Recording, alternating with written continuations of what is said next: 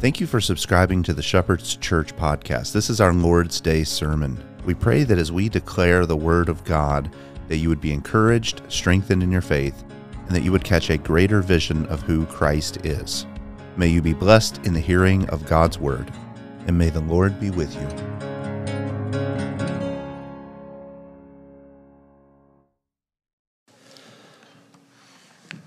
If you remember back to our time throughout the Gospel of John, some of you weren't here even when we began John, and some of you have been here throughout the whole book of John. It's been a while since we began it. I think it was December of 2019 when we began the Gospel of John. Yeah, so very few of you were here when we started the Gospel of John. But what you will have noticed is that the narrative flows in a very interesting way. The time component of the Gospel of John is very interesting.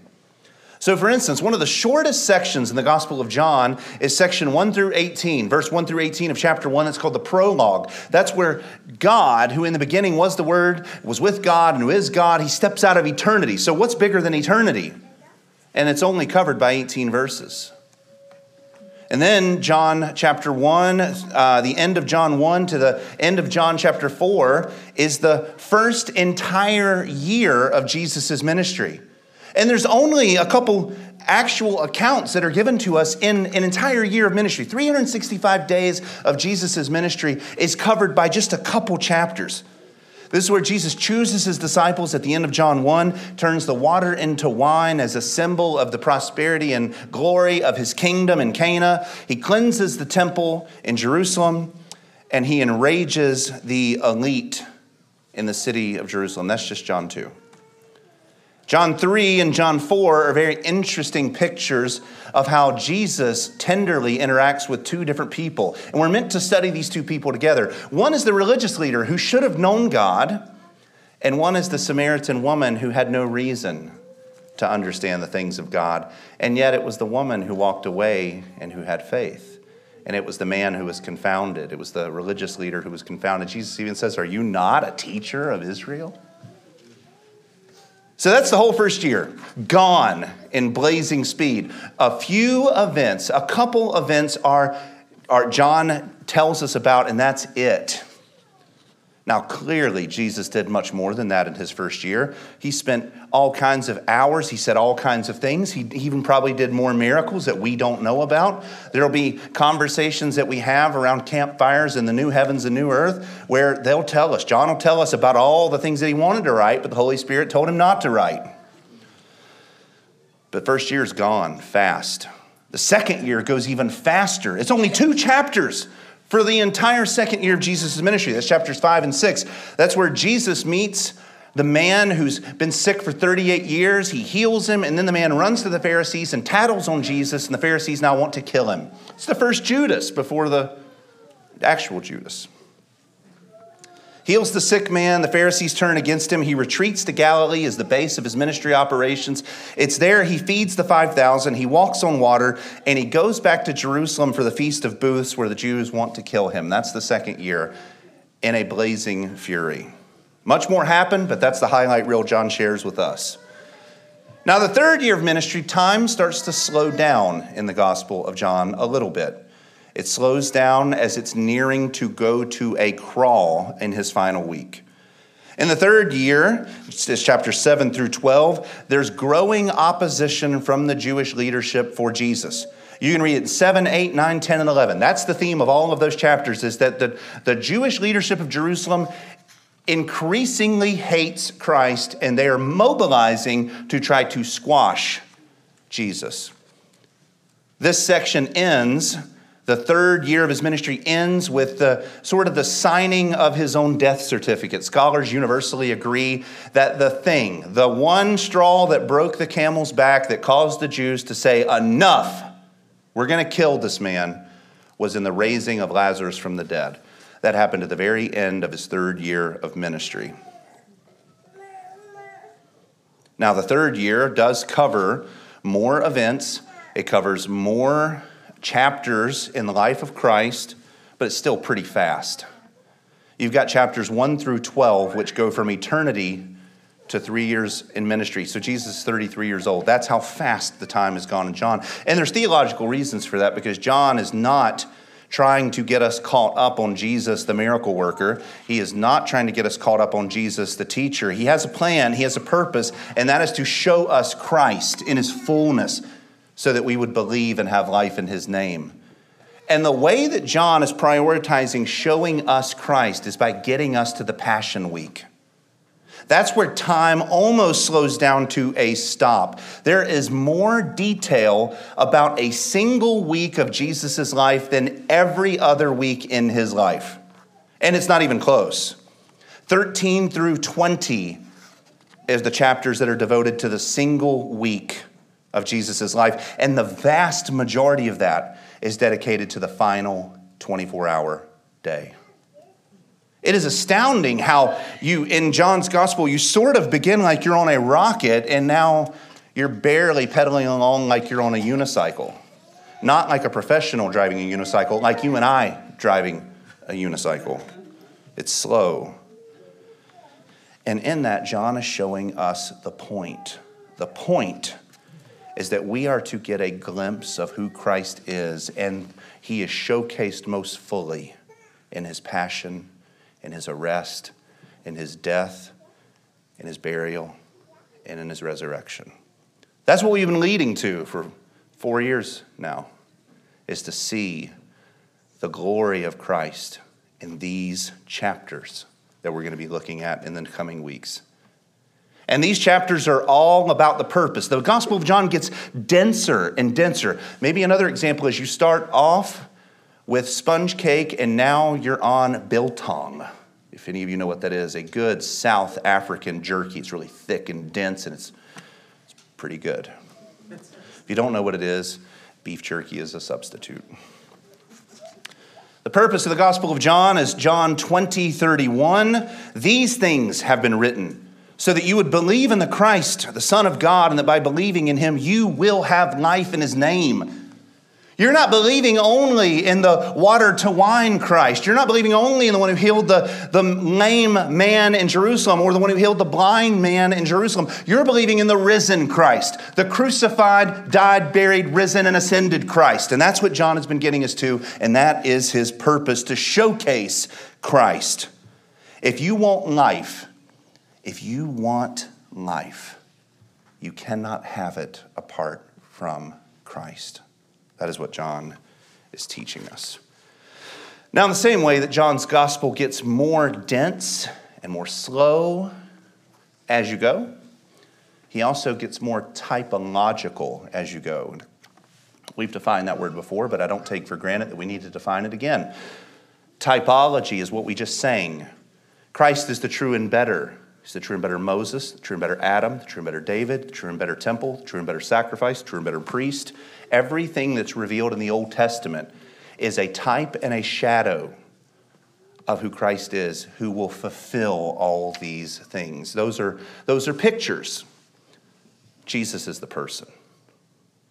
As we go in the Gospel of John, we see these typological comparisons becoming richer and denser and more frequent, so that Christ is showing us that he's not only coming to save us from our sins. Yes and amen, but he's doing more than that. That's the tip of the iceberg. He's saving us from our sins by becoming the one who is faithful where everyone failed before him. That's why he is the true and better. He's the true and better everything. And today we're going to see 3 examples of that in our text. This is a very familiar passage. If you've been a Christian for a minute or two even, you probably know that Jesus was arrested, that he was betrayed by a man named Judas. Most people know, even if you're not Christian, you probably don't want to name your child Judas or your daughter Jezebel. There's a reason. These are very known betrayers. And yet, today, what I want to do is I want to pull back the layer a little bit, and I want to show you something that's going on under the text. On the surface, Jesus is going to get arrested. Judas is going to betray him. The high priest horde, the temple guards are going to come. Peter's going to chop their ear off, which is # very Peter of him to do. But under the surface of that is something incredible and glorious that's happening in this text that I want to show you. And I want to show you not so that our heads would be filled with theology. I don't want to show you so that you can be puffed up as you walk out of here and be like, I know typology. I don't care at all about that. I want to show you so that you'll find Jesus beautiful.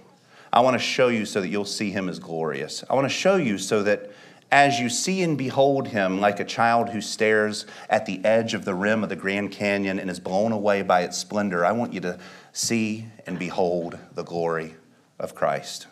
So our purpose today is to dive into this text so that we can worship this Jesus more fully, more passionately, in spirit and truth. Amen?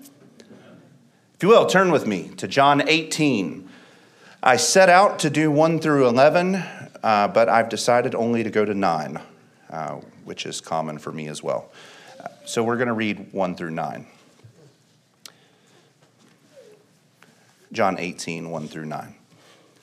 When Jesus had spoken these words, he went forth with his disciples over the ravine of the Kidron, where there was a garden, in which he entered with his disciples. Now Judas also, who was betraying him, knew the place, for Jesus had often met there with his disciples.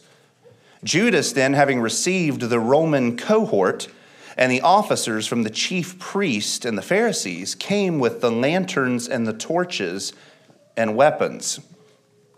So Jesus, knowing all things that were coming upon him, went forth and said to them, "Whom do you seek?" And they answered him, "Jesus the Nazarene." And he said to them, "I am he." And Judas also, who was betraying him, was standing there with them. And when he said to them, "I am he," they drew back and fell to the ground. Therefore Jesus said again, "Whom do you seek?" And they said, "Jesus the Nazarene." And Jesus answered, "I told you that I am he. So if you seek me, let these go their way, to fulfill the word which he spoke. Of those whom you have given me, I lost not one." Let's pray. Lord Jesus, we thank you for your word. We thank you that your word, especially the Gospel of John, as we have noticed time and time again, is a kiddie pool that the smallest child can have fun in and enjoy. And it's also the deepest trench that the marine biologist can go down and explore. Lord, your word is accessible for every person, and yet it's so deep that we can never exhaust it. Lord, help us today as we look into another layer, a depth that is going on in this text. Lord, help us not to use that knowledge as fodder for trivia games or for Bible trivia games. Lord, help us to as we see and behold more depth, more glory, help us to turn around and give that through worship back to Christ. It's in Jesus' name we pray. Amen. Now, if you remember the setting, we've been in the high priestly prayer, but the high priestly prayer is a part of a unit of the Gospel of John, where we're in the final moment, the final week, and the final hours of Jesus' life. You remember that this begins in John 13, where the true high priest gathers his disciples in the upper room, and he serves to them the Passover meal. And after the Passover meal, like a true and good high priest, he gets down and he washes their feet, and he anoints them for service, to be kingdom of priests and a holy people. And after he washes their feet and he gets back up to the table, they sing psalms. They sing psalms of ascent. These are the psalms in the Old Testament that you would typically sing on your way to Jerusalem. And they were typical to be sung as you celebrate the Passover. They were joyful psalms. They were the happiest psalms consistently in the canon of the Psalms, and you would sing them delightfully as you would head up to the mountain of God to worship him. And ironically, Jesus is singing them just before he leaves the mountain of God. Jesus is singing them just before he descends away from the temple. So the irony of the joyful songs is cast against the shadow of his coming arrest, his trial, his beating, his bludgeoning, and his death. What it shows us is that even in the darkest moment that Jesus faced, he had great joy. And if we are in him, we can have joy in all circumstances as well.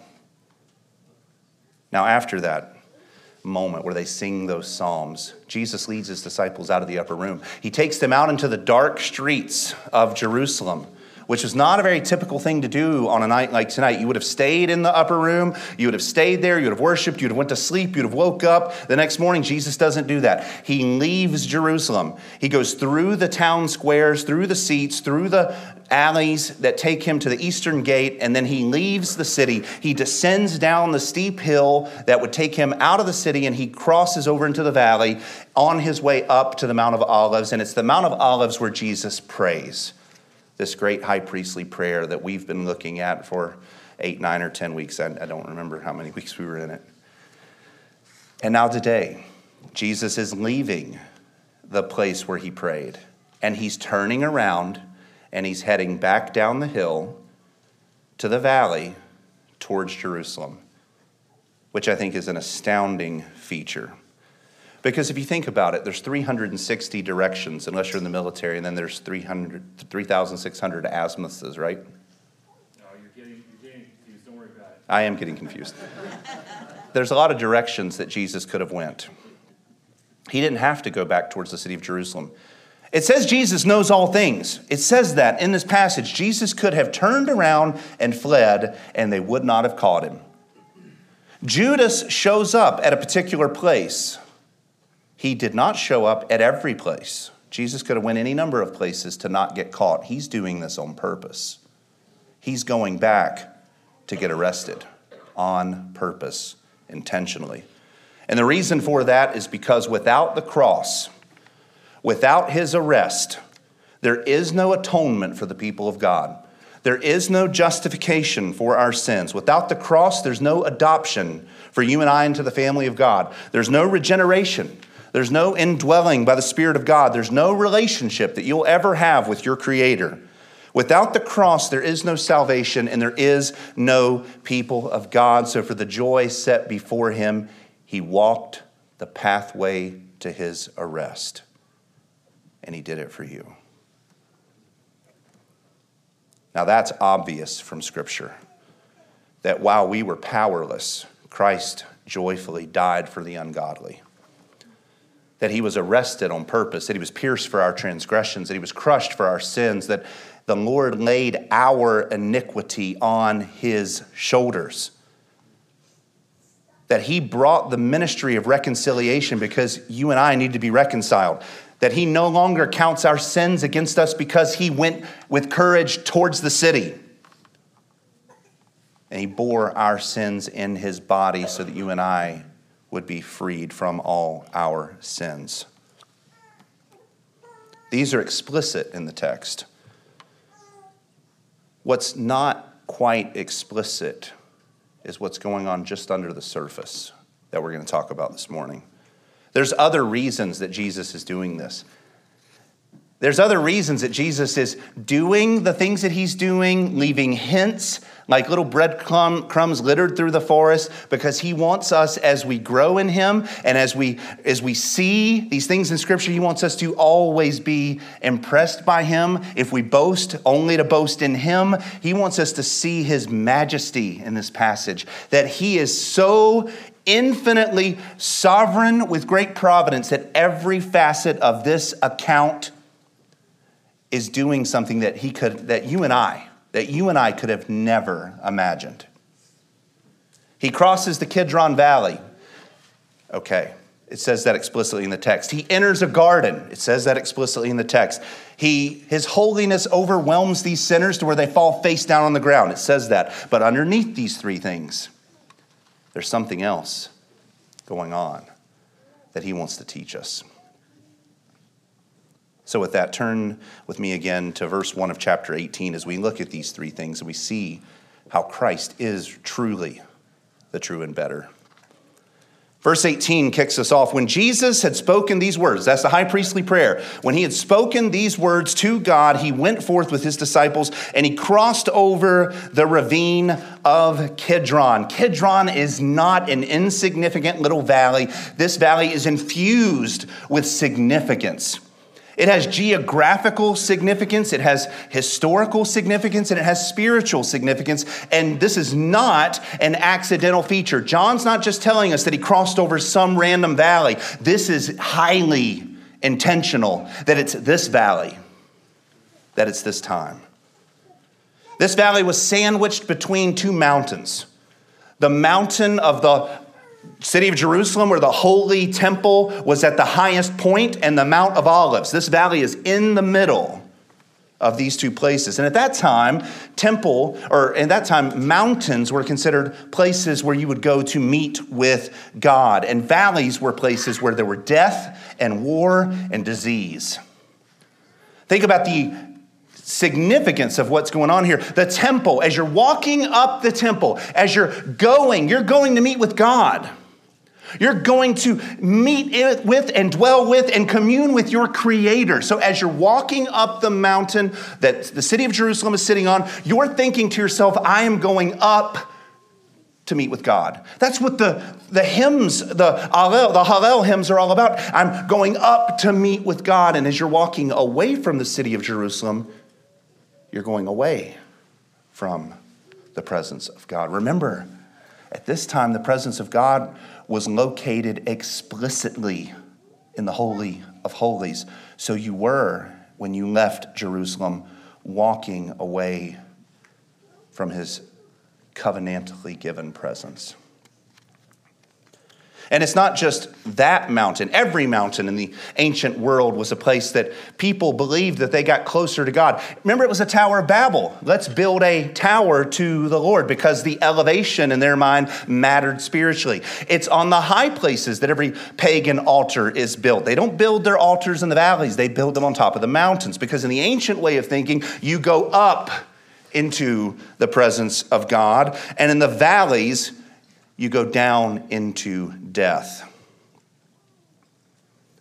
Kidron had a special significance in the mind of the people because Kidron functioned as a sort of typological Sheol. As you left the Temple Mount, as a faithful Jew, you were going down away from the presence of God, which is what the Old Testament typifies as Sheol. When you die, you wait for the promises of God in this holding tank in Hades called Sheol. The other great valley in this area is called the Valley of Hinnom. And it was in this valley where there was a continual fire, a literal fire, where they burned their trash and the smoke went up 24 hours a day, and it stunk. Criminals were punished with death penalties by being thrown into the flames. And the word Gehenna, which comes from this valley of Hinnom, is a metaphor for hell, for the unfaithful who go down away from the presence of God. So you've got two valleys. You go down away from the presence of God as a faithful believer, that's sort of like Sheol. You go down away from the presence of God in this valley of Hinnom, that's like hell. This is highly significant theological language that they're talking about with these valleys in ways that we don't really attribute to geography today. Now, there's also historical significance to this as well. This is a famous valley. This is a valley where incredibly important things that happened to the Jewish people occurred. And there's one that's more important than the other. This is the valley where David fled from Absalom. Absalom, his son, is trying to betray him and to take the kingdom away from him. And David flees the city of Jerusalem, and he goes down into the Kidron Valley. He crosses over the Kidron Valley as his empire was falling apart and as a coup d'etat was being enacted in that moment. This comes out of 2 Samuel 15, 13 through 16, and verse 23. Let me show you what I mean. And a messenger came to David saying, "The hearts of the men of Israel have gone after Absalom." And then David said to his servants who were with him at Jerusalem, "Arise and let us flee. or else there will be no escape for us from Absalom. Go quickly, lest he overtake us quickly and bring us down to ruin and strike the city with the edge of the sword." And the king's servants said to the king, "Behold, your servants are ready to do whatever my lord the king decides." So the king went out and all of his household after him, and the king left 10 concubines to keep the house. And all the land, this is verse 23, wept aloud, and all the people passed by, and the king crossed the brook of Kidron, and all the people passed on toward the wilderness. David is king of Jerusalem at this point. He is being betrayed by someone that he loves. And he's fleeing by crossing the Kidron, and his servants are going with him. What does this remind us of? The true King Jesus, who is being betrayed by the one that he loves in this very moment, who is crossing the Kidron Valley as the true King David, who is going to not have his kingdom taken away from him, but who is going to get it and receive it. His associates, his people follow along with him.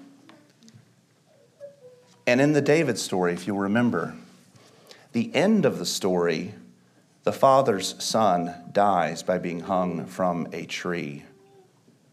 What happens at the end of Jesus' story when Judas betrays him? The true father's true son is hung, and a curse is put on him on a tree. Jesus is showing us what's about to happen in this passage. He's saying, I'm being betrayed, I'm the true king, and I'm going to give my life for the people. I am better than Absalom, I am better than David. I'm the one who is going to die for the sins of my people, and in so doing, I'm not like David who fled. I'm going to run towards it. I'm not like David who tried to avoid being captured. I'm going to get caught. I'm not like David, who is suffering for his sin. If you read the Absalom narrative, it happened because of David being a lousy father. Christ is suffering innocently.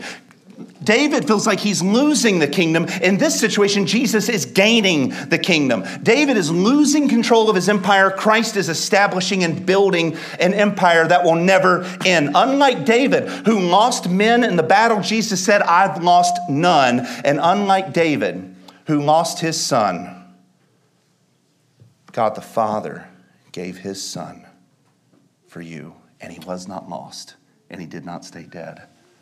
He is the true and better David. Just by crossing the Kidron Valley, he is alerting the Bible student who knows something about the Kidron Valley. Oh, he's making a connection back to David. He's showing us what's getting ready to happen. He's going to be the one who dies upon the tree. He's showing us in this passage, just by entering the valley, he's showing us something. The second thing that I want to show you is that he's also appealing to the garden. Look at what it says. Verse 1 through 3. And when Jesus had spoken these words, he went forth with his disciples over the ravine of the Kidron, true and better David, where there was a garden in which he entered with his disciples. Now, at that time, if you were a faithful Jew and you heard about a garden, you would have thought about the best garden, the typical garden, the prototypical garden, which was Eden. It would be like if you're from Mocksville, North Carolina, and someone told you about a river, and you're like, it's the Yadkin River, that muddy, nasty water hole that I love so dearly. This is the garden. It's not just a garden, it is the garden. And if Jesus intentionally crossed the Kidron Valley to show them that he is the son who's going to die upon a tree, then do we not also believe that he enters into a garden on purpose? Isn't it interesting that Jesus' ministry begins in a wilderness and it ends in a garden? He's arrested in a garden. He's put in a garden tomb. The very first person who sees him mistakes him for a gardener. Why? Because he's the true and better Adam. This is talking about the reversal of the old Eden, the Eden that fell into sin. This is about the redemption and the purification of everything that was lost. Jesus is redeeming the garden. You remember in the old garden, Adam failed the test. What does Jesus do? He passes it. In the old garden, Adam brought sin and death. What does Jesus do? Bring purity and life. And not just spiritually. Jesus will bring life spiritually to all his people when he rises from the grave. But he also does what God does in the garden. You remember God bends down in the dirt in Genesis 2 and he crafts Adam and he breathes life into him and he becomes a living man? Peter, in his Petrine-like way, Mike Tyson's the ear off of Malchus. And what does Jesus do? Like Yahweh God in the garden, he takes the ear and puts it back, almost like he's making a new ear. He's the true and better Adam, and he is God, the same God that showed up in the garden. In the old Eden, this is fascinating. When Adam sinned, God kicked him out of the garden for his own good, because sinners can't live in the presence of a holy God. And one of the things that he did to protect Adam was he installed cherubim at the entrance with flaming swords. What is it that Judas and his horde come looking for Jesus with? Torches and weapons. Isn't the irony fascinating? That God puts flaming swords to keep Adam out. Now the sons of Adam come with flaming swords to kill their God. Tell me that's not intentional. When we sinned, we brought a curse upon the land. One of the evidences of the curse upon the land is the thorns that came up from the ground. Isn't it fascinating that all the sons of Adam shoved thorns down on Jesus' head? The irony is rich here. Isn't it interesting also that Adam failed in front of a tree, and it was Jesus who succeeded at the tree?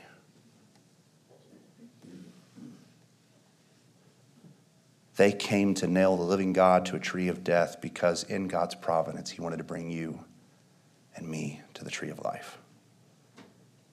So Jesus is not just the true and better David, he's the true and better Adam as well. He is the one who will restore everything that's broken in you and bring you back into relationship with God. He's telling us this in his footsteps.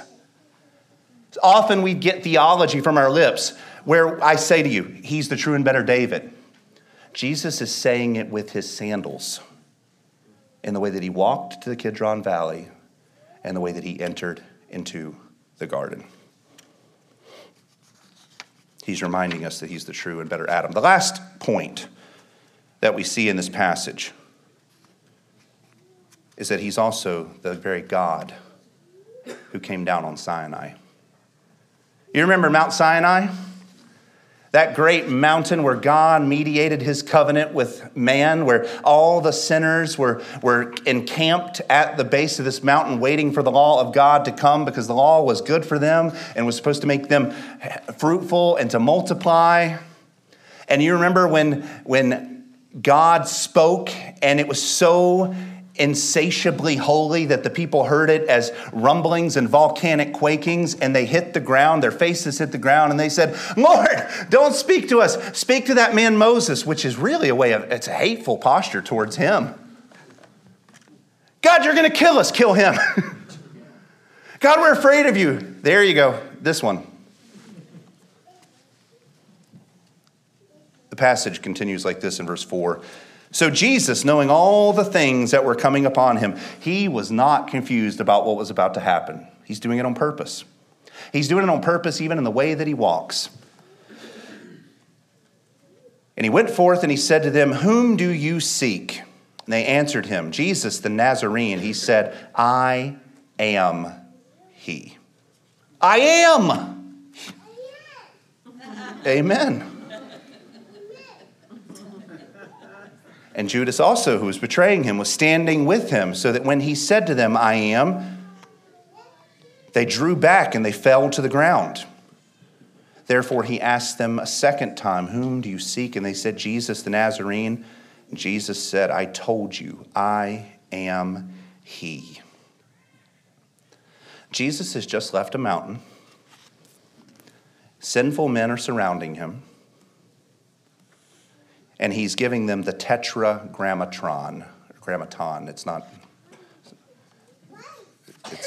there's no R. The tetragrammaton.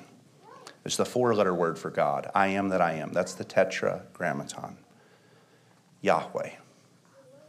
And the people hit the earth and they tremble. This is exactly what happened at Mount Sinai, where God leaves the mountain of heaven. He comes down and he dwells upon this little hill called Sinai, with the sinful people surrounding him who would betray him and who would worship golden calves in spite of him.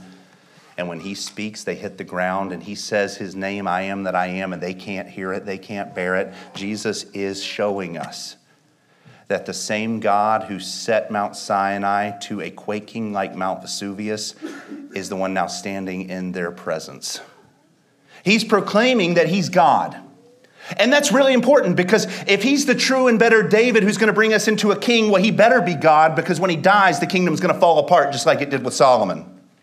And he better be God if he's promising to bring us back to the garden, because only God can bring us back into true fellowship with him in the true garden with his son. He better be God. And he's showing us here, when he says, I am, he is saying, I am God. We've seen it 7 times now, and don't quote me on this, but I think this is the 8th time that Jesus has proclaimed, I am. Every time it's with a referent. I am the resurrection and the life. I am the bread. We read that in John 6. I am the water. Here there is no referent. It simply is, I am. I am that I am. I am your God. And the sinful men standing in front of him could not bear it. The only way that they could arrest Jesus is that he let them. That's it. And he let them for a purpose, to call all of us to him. He's the better David. What does that mean? That means, brothers and sisters, that you are now in a better kingdom than David could ever produce. That means he is a better king than David could have ever been. That means that if he's king, then you're his servants. That means what he says goes. That means all authority in heaven and on earth now belongs to him, so that if he says it, you do it. If he says it, you believe it. He's your king. You're his citizen. You're in a kingdom, and you cannot be taken away. Remember John 6, no one can snatch them out of my hand. All who are going to come to me by the Father's will, and no one can take them from me. Brothers and sisters, if you serve Jesus the King, you can't be lost. You're in a kingdom that will never end. We right now have one foot in the world and one foot in heaven. We live in a kingdom that will end. As much as we think sometimes that America will continue on, it will die the death of every empire. But the kingdom of Jesus Christ will never end, and that is your primary citizenship. I care nothing, and I don't care if the FBI is listening. I don't care anything about my citizenship in America, because I'm a citizen of heaven. I'm thankful that I live in this country, don't get me wrong. But my primary citizenship is in the Lord's country, in the Lord's kingdom. And that means more to me than anything. And I hope it means more to you than anything, because he is the better king. You can't be in a relationship with a more benevolent, more loving, more caring, more righteous king than who Christ is. You'll never be more loved than in his kingdom. He is the true king. And he brings us into the true kingdom. When you look at the world around you, do not be discouraged. Do not look at the way that the sinful man ebbs and flows and how he mocks and says all manner of things against God. Look at Psalm 2. The Lord in the heaven laughs at them.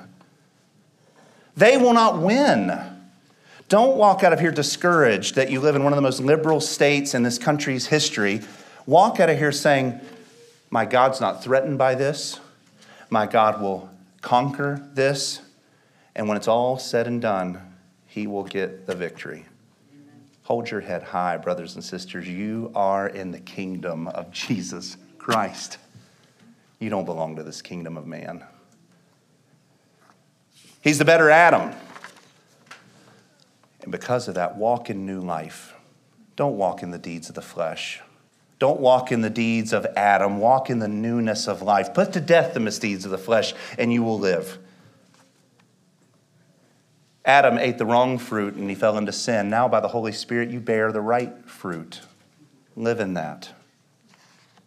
He's bringing you back into the garden. Do you know that that begins right now? That because of the Holy Spirit in you, you are a walking, talking garden of God? The first garden, scholars compare to a temple. There's many reasons for that. It's a whole different sermon, but it's microcosmic of the temple where Adam served God as the first high priest. Because Jesus has put the Holy Spirit inside of you, you are the Holy of Holies that the temple in Jerusalem held. You are the walking, talking little garden. There is no desert where you walk because of God's Spirit. It's not because of you. When you walk out of here into the darkest, dankest, dirtiest places that this world has to offer, the garden of God comes with you because the Spirit of God is in you. Hold your head high, be joyful in all things because he is with you. He's brought you into the garden. And because he's the God of Sinai, you are not in relationship with just the lawgiver anymore. You're in relationship with the lawkeeper. Where you and I could not obey the law, he came and obeyed it perfectly. For every moment of his life, he lived in perfect obedience to the law, died in perfect obedience to the law, and rose in righteousness so that you and I could be justified by faith alone in Christ alone, by his work. You're not saved by your work. You're not saved by your power. You're saved by his obedience and his work and his power. The God who gave the law loved you so much that he came down and he fulfilled it because you couldn't. And then he credited to you his righteousness. That's the God you serve. The God who's the better David, who brings us into a better kingdom. The God who's the better Adam, who brings us into the true garden. And the God who is the one who came down on Sinai, who came down on earth, who lived, dwelled, died, buried, resurrected for you. Brothers and sisters, the only thing left for you, I'm not going to give you 10 things to go and change your life right now. The only thing for you is gratitude and worship. Behold who Christ is and worship him. Amen? Let's pray. Lord, I pray that as we today see and behold the beauty of Christ, that we would not be like Judas and the temple guards who fell on their faces and buried their noses in the sand trying to flee from the holiness of God. Yes, in our sin, we deserve that. Lord, I pray, though, as men and women who are dearly loved, as children who have been forgiven according to the promises of God, as people who gather in your presence, that, Lord, this church would be a picture of heaven. Lord, I pray that we would not be a picture of the first Mount Sinai where everyone was grumbling, griping, and worshiping idols and then trying to flee the presence of God. Lord, I pray that instead we would be worshiping, glorifying, praising, enraptured in adoration for the King who brings us into the garden, who is God and God alone. Lord, fixate our minds on these things. As we talked about in the law, help us to meditate on these things. And Lord, help us to worship in these things. It's in Christ Jesus' name we pray. Amen.